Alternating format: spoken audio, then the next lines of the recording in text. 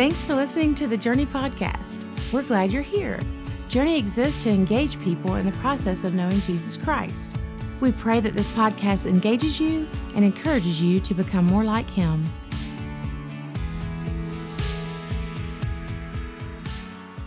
Waiting is hard. I think if we were all honest with ourselves and with others, we'd all have to admit that we hate to wait. I mean, how many times have you said something to the effect of, why is this taking so long? Or, I can't believe we have to wait this long. And the reason for statements like that is because for many of us, whenever we think about waiting, we think about wasting time. And we equate wait with waste. But when it comes to the things of God, that's not at all the case.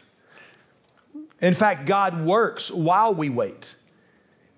And even when we can't see what God is doing or how He's moving, God is always orchestrating the things of heaven and of earth to accomplish His purposes for our life and for His glory.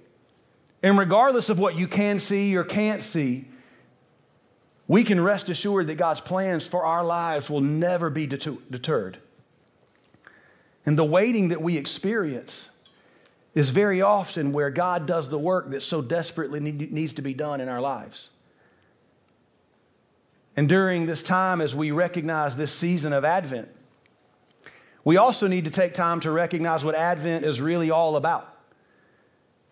You see, Advent is a word that's symbolic of a time of expectant waiting and preparation. Preparation for what God wants to do in you so that He can ultimately work through you. Preparation in the waiting. That's what Advent represents. And last week, as we lit the first candle of Advent, the prophecy candle, we remembered those who first spoke of the promise of the coming Christ child and the hope that He would bring into this world.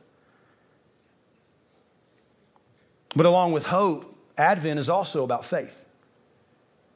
It's actually hope that gives way and makes room for faith. In the book of Hebrews, chapter 11, verse 1, the writer says that faith is the substance of things hoped for. You see, faith is what carries our hope to its destination. Faith gives our hope something sturdy and secure to cling to. And as you continue on in that same verse, it says that faith is the evidence of things not seen. Notice it's not faith is the evidence of things that we can already see, things that we already know. It's the evidence of things that we cannot yet see, things that we do not yet know.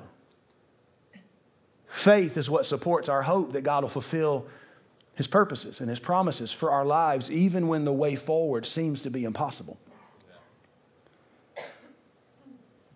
And as you continue on in that same chapter of Hebrews, chapter 11, verse 6, it says that without faith, it's impossible to please God. And if it's impossible to please God without faith, that must mean that with faith,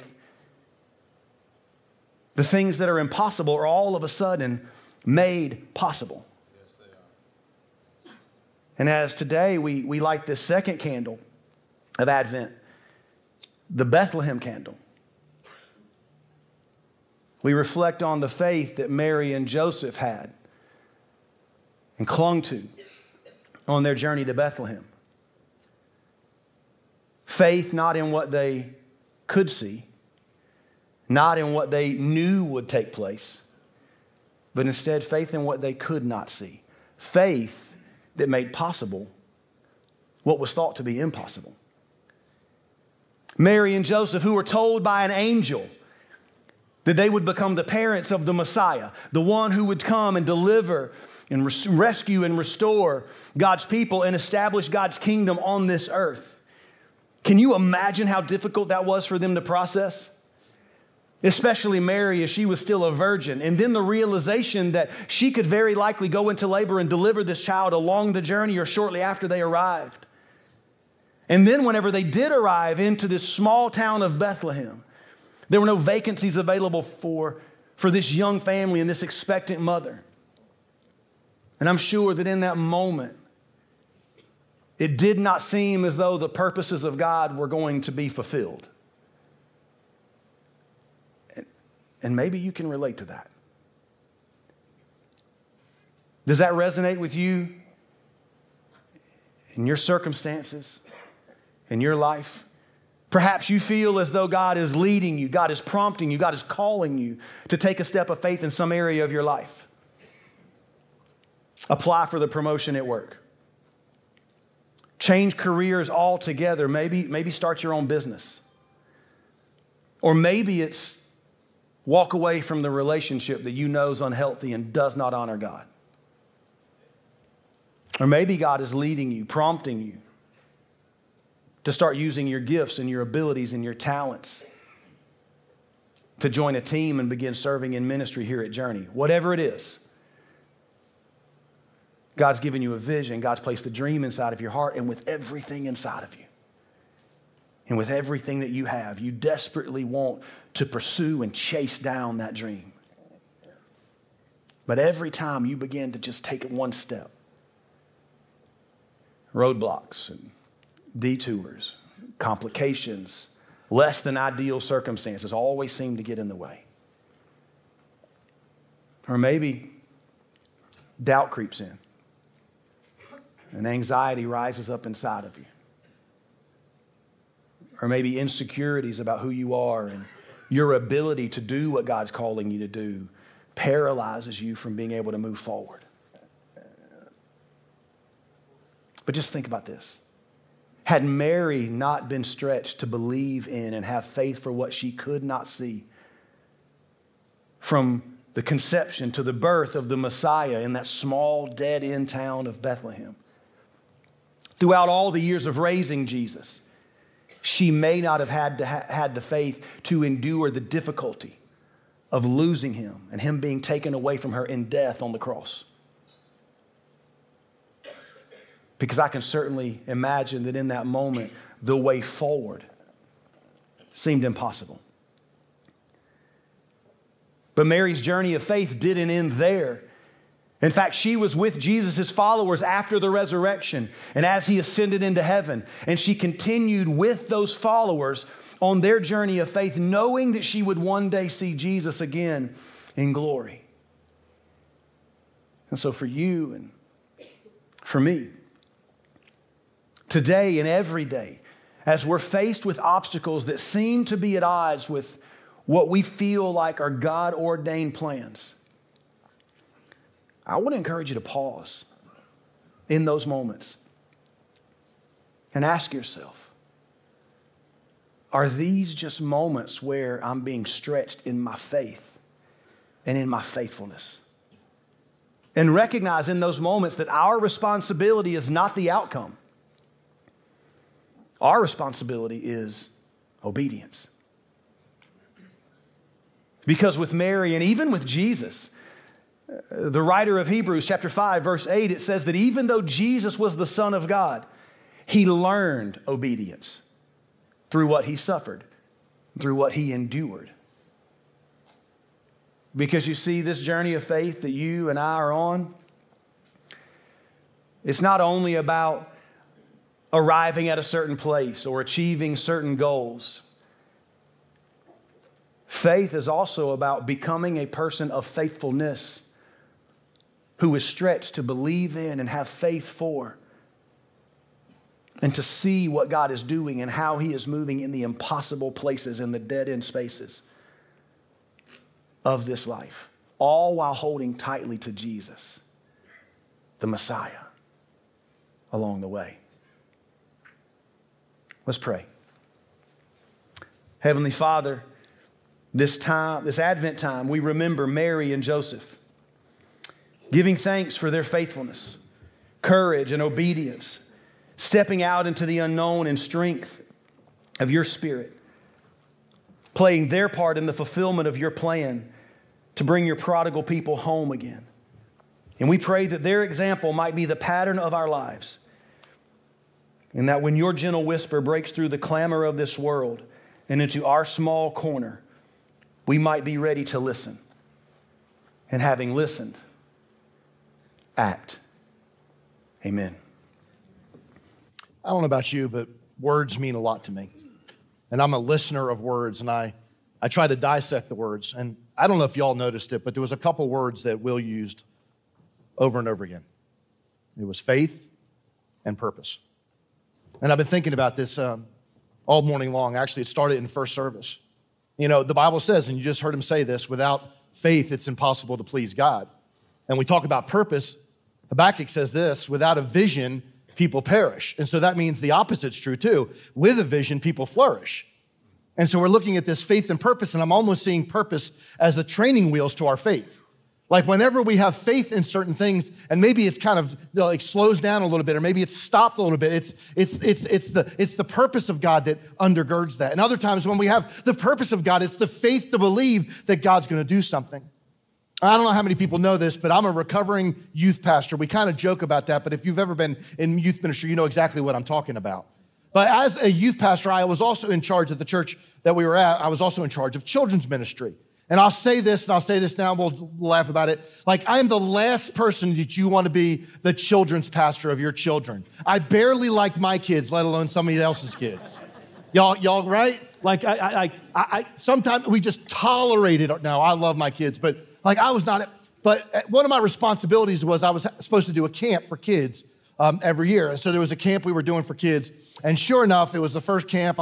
And it poured down rain for like 3 solid days. And I don't know about you guys, but like little kids inside, driving you nuts, smelly. They already don't take showers. I mean, it's bad news. And so they're bouncing off the walls, and we're trying to do all these activities. We're doing everything. Well, the sun started to peek out one day. And as the sun, I said to one of the counselors, I said, this is what we're going to do. We're going to take the kids. We're going to take the kids down to the beach, and we're going to let them go swimming. And we're going to give them life jackets, and there's going to be life, what do they call them, people? See, that's how bad I'm at. Lifeguards. There's going to be lifeguards on stands, and we're going to make sure that they're taken care of.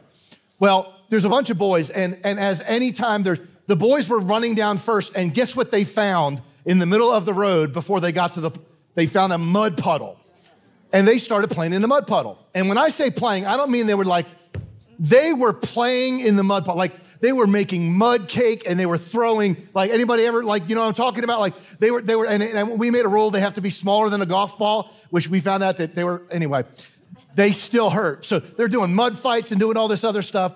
Well, finally, I'm sitting there, there's this one kid, and I remember, like, I didn't know who he was, and one of the counselors like, he's kind of weird. And I'm like, yeah. Well, he runs he's in the puddle, and he's gathering up the mud, but he's running off somewhere else. And then he'd come back, and his hands would be all muddy, and he'd come back, and he'd get in that mud, and he'd run all the way back, and it was like, I followed him, and I'm like, what? His name was Aaron. I'm like, Aaron, what are you doing? And he, no, Pastor Bobby, I'll be back in a minute. He runs back to the puddle, and he gets some more money, and finally, I watch him. He takes his hand, and he presses his hand in this mud pancake. He presses out that, Aaron, what are you doing? He said, I'm making something for my mom and my dad just to say thanks for sending me to camp. Like, this has been the best days of my life. I'm like, holy cow. And then it dawned on me. Listen to this. There's some people all their lives, those kids, they were just playing in the mud. They're just getting dirty. And there's another kid playing with that same mud with a purpose. He was sitting there. And isn't it kind of interesting that a lot of us go through our lives and we're just playing in the mud, getting dirty. And there's other people that you observe them and you go, what makes them different? They're playing in the mud, but they're playing with it. They make the most out of their mess. And I thought about what Will was just saying. That's exactly what Mary did. Mary made the most out of her mess. That whole scene is a mess.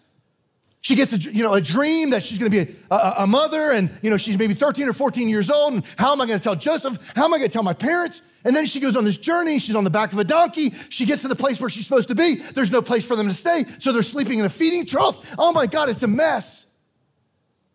But maybe she understood in that mess there was a purpose. And there was going to be something substantial. And as a matter of fact, I believe with everything that's in me, that's why Mary continued that journey, because she knew, first of all, that in her life, she had a purpose. Like, even to the point where, could you imagine the scene as it's going, Jesus is about 30 years old. We'll just talked about it. And he's up on the cross, and Mary's sitting there watching her son be crucified. I got to believe there's partly because remember what it says, that she pondered these things in her heart. And I don't think at that crucifixion day, I don't think she stopped pondering these things. I think she was recognizing and realizing that that was the Lamb of God who was going to take away the sins of the world. She knew she had a purpose. And how about this? I think one of the reasons that God used her, because the faith that she had in the purpose, because she understood the cost. Anything good in life comes with a cost. I don't care what you're going to do, starting a business, getting married, having kids, it has a cost. And she was sitting there, and the cost for her may have been her reputation. The cost to her, it may have been her relationship with Joey. The cost could have been the relationship with the people around her, but there was a cost. And then I think about the big thing. Mary had faith. She understood the purpose because at the end of the day, she also understood the big picture. That she was just a part of the process. She was only part of the purpose. That ultimately it was Jesus that was going to recognize his ultimate purpose was to go to the cross. And he was going to instill vision in Jesus. And I understand some of you are going, well, he was 100% God. Yeah, but you forget he was 100% man too. And there was doubts. Do you remember? If this cup can pass from me, let it pass from me. All through his life. Even at the time of temptation, he was struggling. But I think he and I think she, those moments when he was being rocked at night and she was instilling purpose in him. You're the Savior of the world. You're the Savior of the world. You're going to change the world. You're the one that's been talked about for thousands of years. All the prophecy that we talked about last week is going to be fulfilled in you. I believe when Jesus went to the cross, when he died on the cross, without a shadow of a doubt, he cleaned every one of our sins, every sin that we ever had. And it was the resurrection of Jesus that demonstrates the power and the purpose that he has for us. I love it. Jesus recognizes his purpose. Early on in his ministry, it's in Luke chapter 19:10, it says, "For the Son of Man came to seek and to save the lost."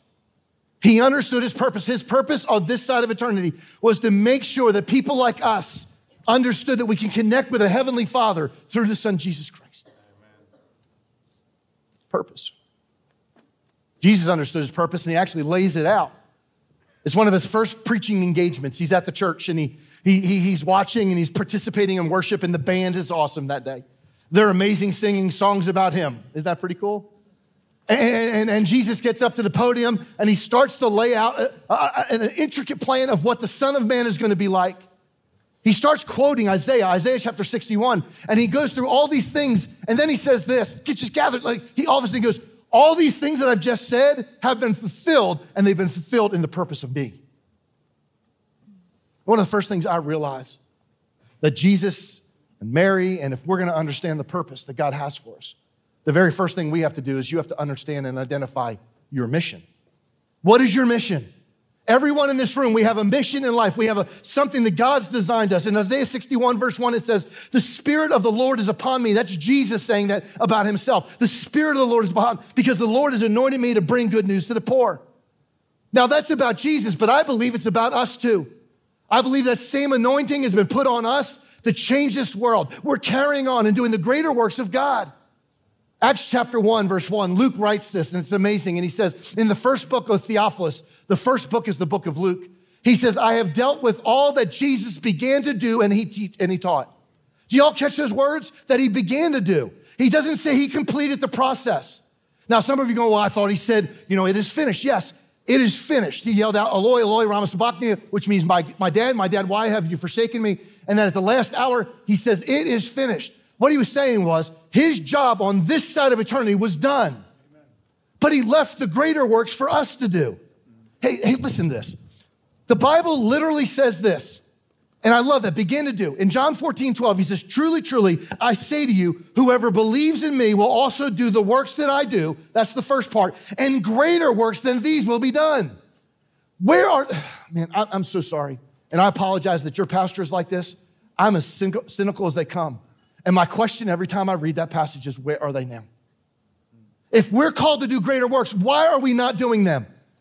He rose people from the dead. People came out of graves. People that had leprosy. People that couldn't walk. People that couldn't see. People that had short, whatever it was, he healed. Why is that not happening today? I don't think we slow down enough to understand what's happening in the spirit realm. That's a huge problem. Yeah. So it's been said that when I take my glasses off, the message is about to end. It's not. My eyes are fogging up here, okay? But it happened to me, and I'm embarrassed to even say it happened. So Bill Howard, a friend of mine, a couple weeks ago speaks and talks about divine appointments. Now, all through my life, I have prayed for divine appointments, but lately, it's been like I've been doing all I can just to keep my head above water. You understand what I'm talking about? Making sure the church is, we're healthy and safe, and we're still making sure our staff is healthy, all that kind of stuff. So me thinking about divine appointments, like I have divine appointments every day in my office, making sure that we're all good, right? So I decided to pray a prayer. Now, I'm going to encourage you. There's a couple prayers that you don't want to pray. Don't pray for patience, right, Coach? Right. Don't pray for patience, right? So, really, don't pray for patience. You will have everything that happens in life that it'll make you get paid or you'll leave. The other one is praying for God to open up doors. I prayed, God, open my eyes up to see the spiritual realm. And so I'm sitting there. So apparently, the day before Thanksgiving, anybody know what a Sawzall is? Big, long blade? Apparently, I had one in my tire. The whole blade. This long.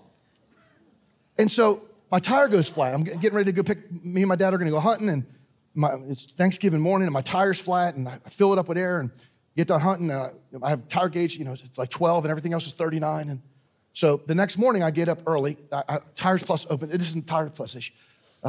They open up at like 6 o'clock, so I'm going to get there semi-early because I'm going to be one of the first ones, right? I get there, and the guy says, you have about a 3.5-hour wait. Oh, so we're sitting there. I'm sitting there. I don't dare call my wife at 6:30. Like, y'all know what I'm talking about? Like, hey, babe, messed up. Can you come pick me up? Like, wasn't even going to do it. So I just texted her about like 8 o'clock. I'm going to be a while. But there was this guy sitting across an elderly black gentleman. I'm sure he was a great guy. He's sitting there, and he's whistling.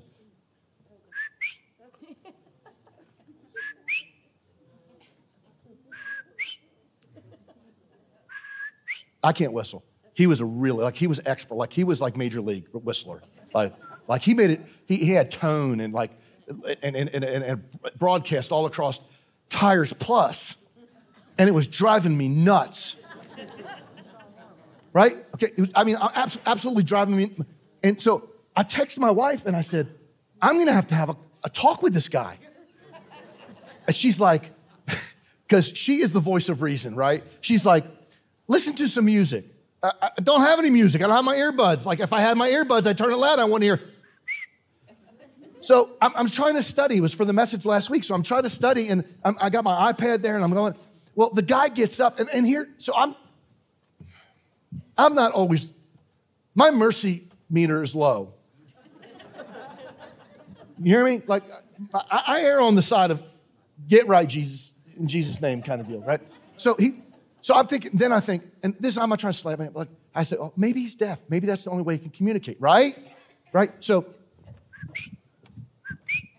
he starts talking to the guy, Tires Plus, and the guy goes, how much longer? He goes, 2.5 hours. I'm like, oh, no.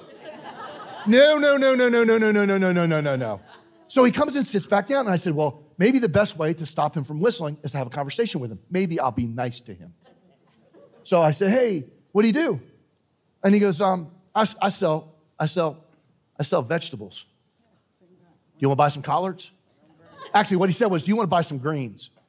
And see, I know just enough about being in the South. I've been here long enough that I know there's different types of greens. So now I am sparking a conversation. Do you have mustard greens? Do you have collard greens? Right? Do you have turnip greens? What kind of greens you have? He goes, I got them all. You want to buy some?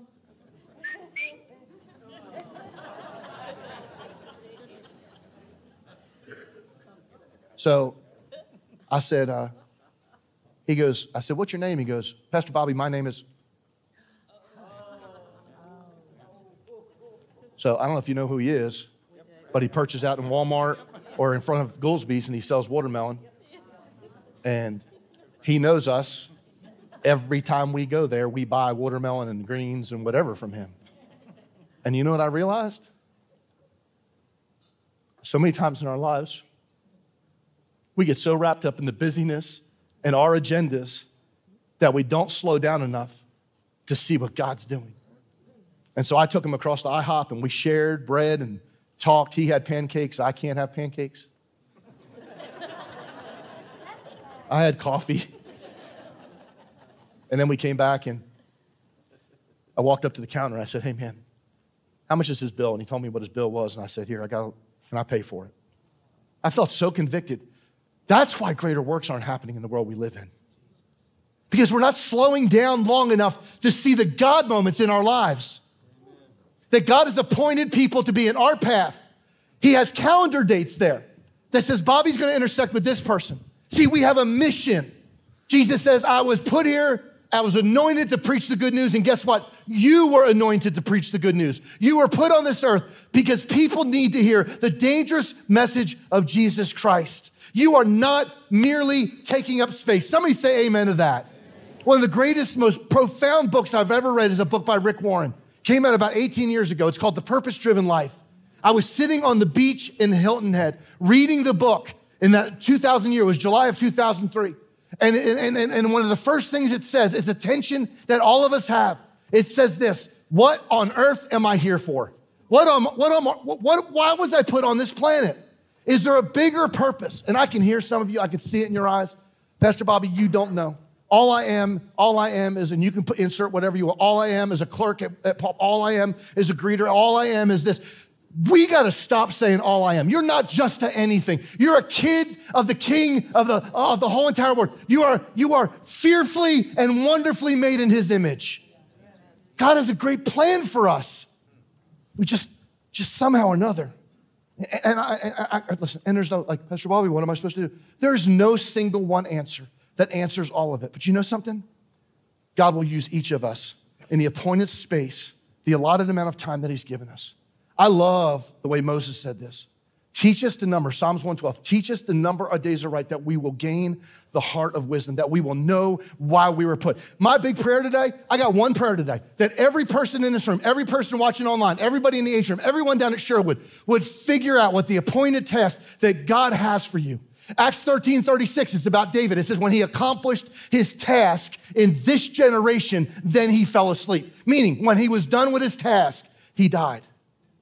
I don't want to get to the place at the end of my life where I have missed my mission, where I haven't allowed God to use me the way he wants to use me. That's the first thing, the mission. The second thing is we need to learn to proclaim the message. We each have a mission, but we also all have a message. Verse 1 says, the Spirit of the Lord is upon me because the Lord has anointed me to preach good news to the poor. That was his job. That was the message, to preach good news. He has sent me to bind up the brokenhearted, to proclaim liberty to the captives, and opening of the prison to those who are bound. Can I say something? Can I get everybody to say, can everybody be present with me for 1 minute? I want you to hear this from me. The good news is still good news. The story of Christmas is still good news. The story of Easter, even with a death and burial, there's a resurrection. That's good news. We forget that. Guys, we live in a world that brings so much bad news. I mean, I was sharing with our team this past week. This week has been extremely difficult in our community. We've had some things that happen that normal communities may have one time every 5 or 6 years. We've had 4 in 1 week. Thursday morning, I sat and talked to 2 dads that are having to bury their teenage kids. But I want you to know we still have a good news message. Anybody ever been to the doctor? Austin. Will, you been to the doctor? Let's pretend you go to the doctor. And Dr. Bobby, you ask me what's wrong with you. And I tell you it's athlete's feet. Okay, let's just say it's athlete's feet, okay? Well, just me, athlete's feet. See you later. And I send you away. Have I done any good? No, I've identified the problem, but I didn't give him the solution. And you know, for years and years and years, that's the problem in the church. We identify the problem, but we don't give the solution. We talk about sin and how sin's gonna kill you and sin's gonna do this, and we forget to tell the message of Jesus Christ that comes the way we've destroyed our lives, he puts it back together. See, you being a sinner, me being a sinner is only the intro. It's not the rest of the story. And somehow or another, we have stopped at that point right there. And we forgot that there's a good story. The message of the gospel, the message of this church, the message that we have for our friends is that Jesus Christ is still in the business of putting lives back together. Amen? Regardless. So if you walk out here, there's all kinds of signs. There's 3 or 4 different places. It's in all our publications. It talks about we love our neighbors and we welcome them home. See, our message to this world is not that they're useless or that they're far from God. That's only the intro. The message is that you may be far from God right now, but because of Jesus Christ, you can be close to him tomorrow. You can be close to him right this second. See, the gospel tells us as human beings, and I've said this before, and hear me on this, and I'll challenge you to do this today. When you walk out of this place, maybe you're scared, maybe you won't pray for a divine appointment, but could you pray this? That God would break your heart, because you're gonna look in the eyes of people today. Some of them you don't agree with. Some of them on your different side of the aisle. Some of you philosophically, but you'll never stare in the eyes of somebody that Jesus Christ didn't die for. I don't care where they're at on the aisle. I don't care what they believe philosophically, what their religion, I don't care. You'll never look in the eyes of 2 people or a person that Jesus Christ didn't die for. See, our message is not that people's lives are falling apart. Our message is that Jesus Christ can bring it all back together. Yes. That's our message. Not a day goes by, to be honest with you, that we don't see the evidence of a fallen, broken world. Like, even this past week, you know, the unleashing of, I think Sunday, the new variants. I'm like, I'm barely getting through the old variants, and now there's a new one coming. And then what are they calling it? Chromaton? What? I thought that was a transformer. Like, let's call them like virus or something like. And so I'm thinking, man, they're talking about it.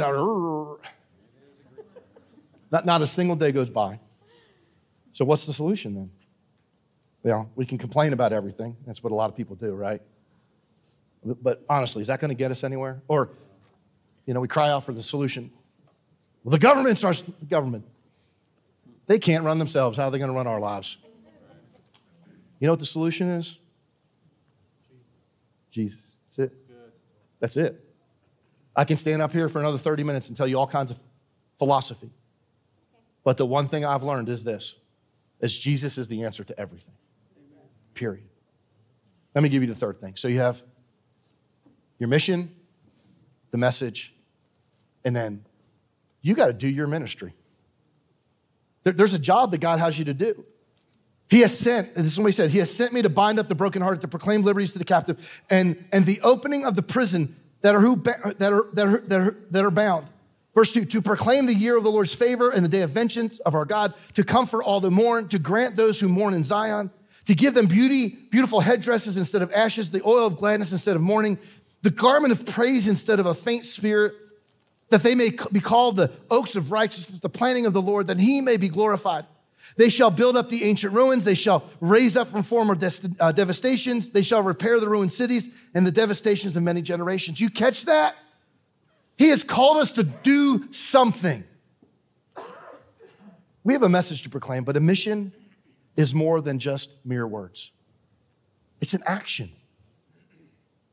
God doesn't want us to stay in these little holy huddles at church and just all those are important, but if we just do this and nothing else, we have missed the mark. 1 John 3:17 says, but if anyone has the world's goods and sees his brother in need, yet closes his heart against him, how does God's love abide in him? How do you justify that? You see a need. One of the most powerful stories in the Bible, and I'll do this real quick. We're about to close in a second. But it's the story, and maybe some of you heard, the Good Samaritan. And Jesus is telling a story about a religious man, a Jewish leader that walks by and sees this man tragically beaten up, and he walks on the other side of the road and around him.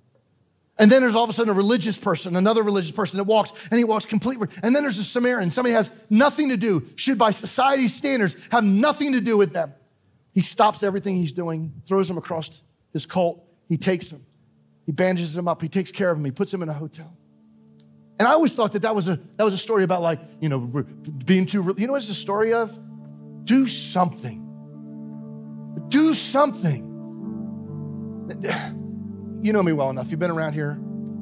I don't like Christian cliches. I don't like preachers that throw out Christian cliches. That's just not who I am. It's one of those deals where just give me a solid truth. You don't have to make it sound like appealing to my ears. I'm a grown man. I can handle truth, right? But I'm going to give you a cliche. It comes down to this. It's a formula that works. Find a need and fill a need. Find a need and fill a need. And I've been thinking about that all week long as I've been writing. And there's all kinds of things around here. I love our ministries at Journey. Like I'm proud of what we do around this place.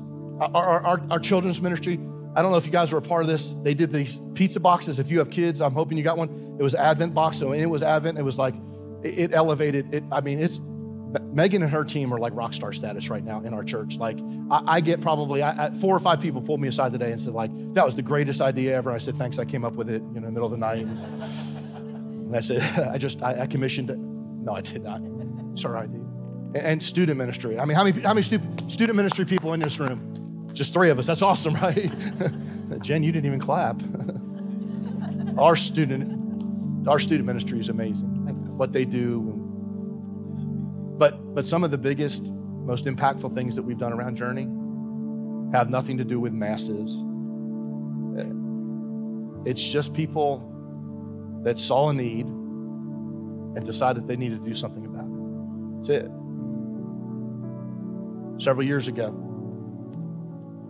a person in our church, Michael Key, came to me and just said, we have a lot of people here that are in AA and NA and whatever the other A's are. And he just said, wouldn't it be cool if Journey, we have so many people that are struggling with things, have hurts and habits and hang-ups. What if we did something here on this campus? If you don't know what goes on Monday nights, we have a group of people. It's called Celebrate Recovery, CR. And it's for people that have hurts and habits and hang-ups. And every week, it's not thousands, it's 30 or 40, 50. But people have given their life for that. And you know what? It was one person that saw a need and decided to do something about it. A couple years ago, Tina Sodner, we're at a staff retreat and we're sharing vision. And she goes, I just hope someday that we have something at Journey to help people grieving that have lost loved ones. And I said, Tina, that's a great idea. If you don't know Tina's story, years ago, she lost her brother. And this past year, she lost her mom. But she said, we just need somebody to do it. I said, no, we don't. You're going to do it. And she said, no, I'm not. And I said, yes, you are. About 4 weeks ago, we had an event here. It's amazing. Through Grief Share. It's called Surviving the Holidays. And I think she told me we had 4,000 people. I think she lied to me. I think it was more like 100. But there was a bunch of people in here. And I thought about it. You know why that happened? Because one person saw a need and decided to fill it. And I'd encourage you, find a need. Fill it. Do something. Whatever it looks like. There's a gazillion things. Will talked about it earlier. He's going to talk about it again. But when he was talking, he was like, maybe it's time for you to step out and do something. But let me encourage you. It's time for you to step out and do something. We have a great responsibility on this side of eternity to change this world. Our message isn't to sit here and sing songs all day long. Our message is to sing songs, get charged up, and go out there and do something in the world that he wants us to do. He said, go and make disciples. He didn't say stay and build them in here. And so in our lives, he is calling us to go. He's calling us to go. Today, the presents are all out there. And I'm blown away. I'm watching people carry all these presents. The people that would never, ever, ever, ever be able to afford what they're about to get. Justin Gray, our mission pastor, our past mission pastor, used to say it all the time. Let's just make Jesus famous. That's what we're trying to accomplish here. We're not trying to make Journey's J bigger and stand out in neon. It's not about my church. It's not about me. It's not about Will. It's about Jesus. The Bible says when we lift his name up, then people will be drawn, not my name. So in the world we live in, God is challenging us as a faith community to bring people, to share the love of Jesus.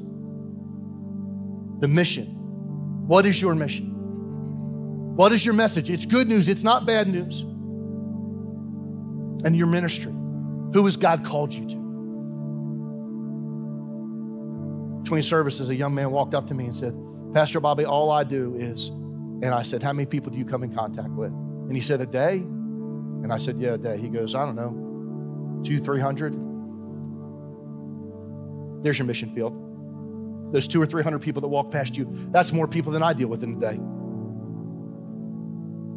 I'm going to challenge you today to pray a couple dangerous prayers. The first one's going to be this. God, what's my mission? What was I put on this earth for? Who do you have in my path that needs to hear that dangerous message? And then the next one is, are you going to do something about it? Let's pray together. God, in this moment, I'm deeply convicted. At the same time, I'm extremely excited.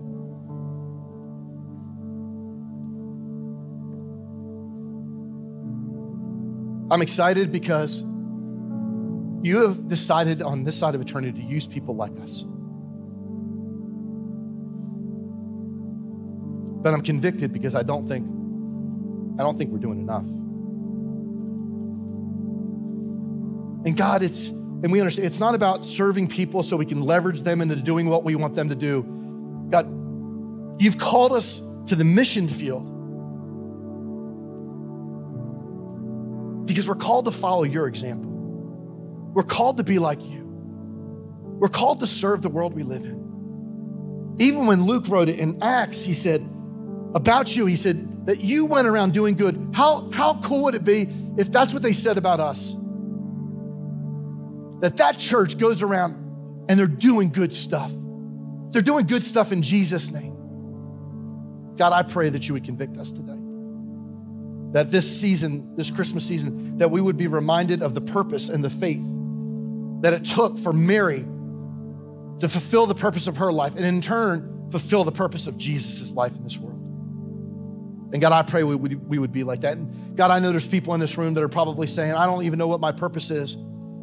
I don't even know who Jesus is. And I can only say this, speaking for myself. I did not find my true purpose until I found Jesus. And it was when and through him that I found my purpose. And so I would encourage you today, take that next step. If you don't know who Jesus is, talk to somebody, a staff person, somebody with a red shirt. Go over to the area, the next steps area, and talk to somebody about that next step. God, I'm thankful. Thankful that you sent your son to die on the cross for us, that we can have these conversations. Thankful that you fulfilled your purpose so I can fulfill my purpose. In Jesus' name we pray. Amen. Thanks again for listening today. If you need prayer or would like to talk with someone about taking your next step, email us at nextsteps@journeycommunity.net.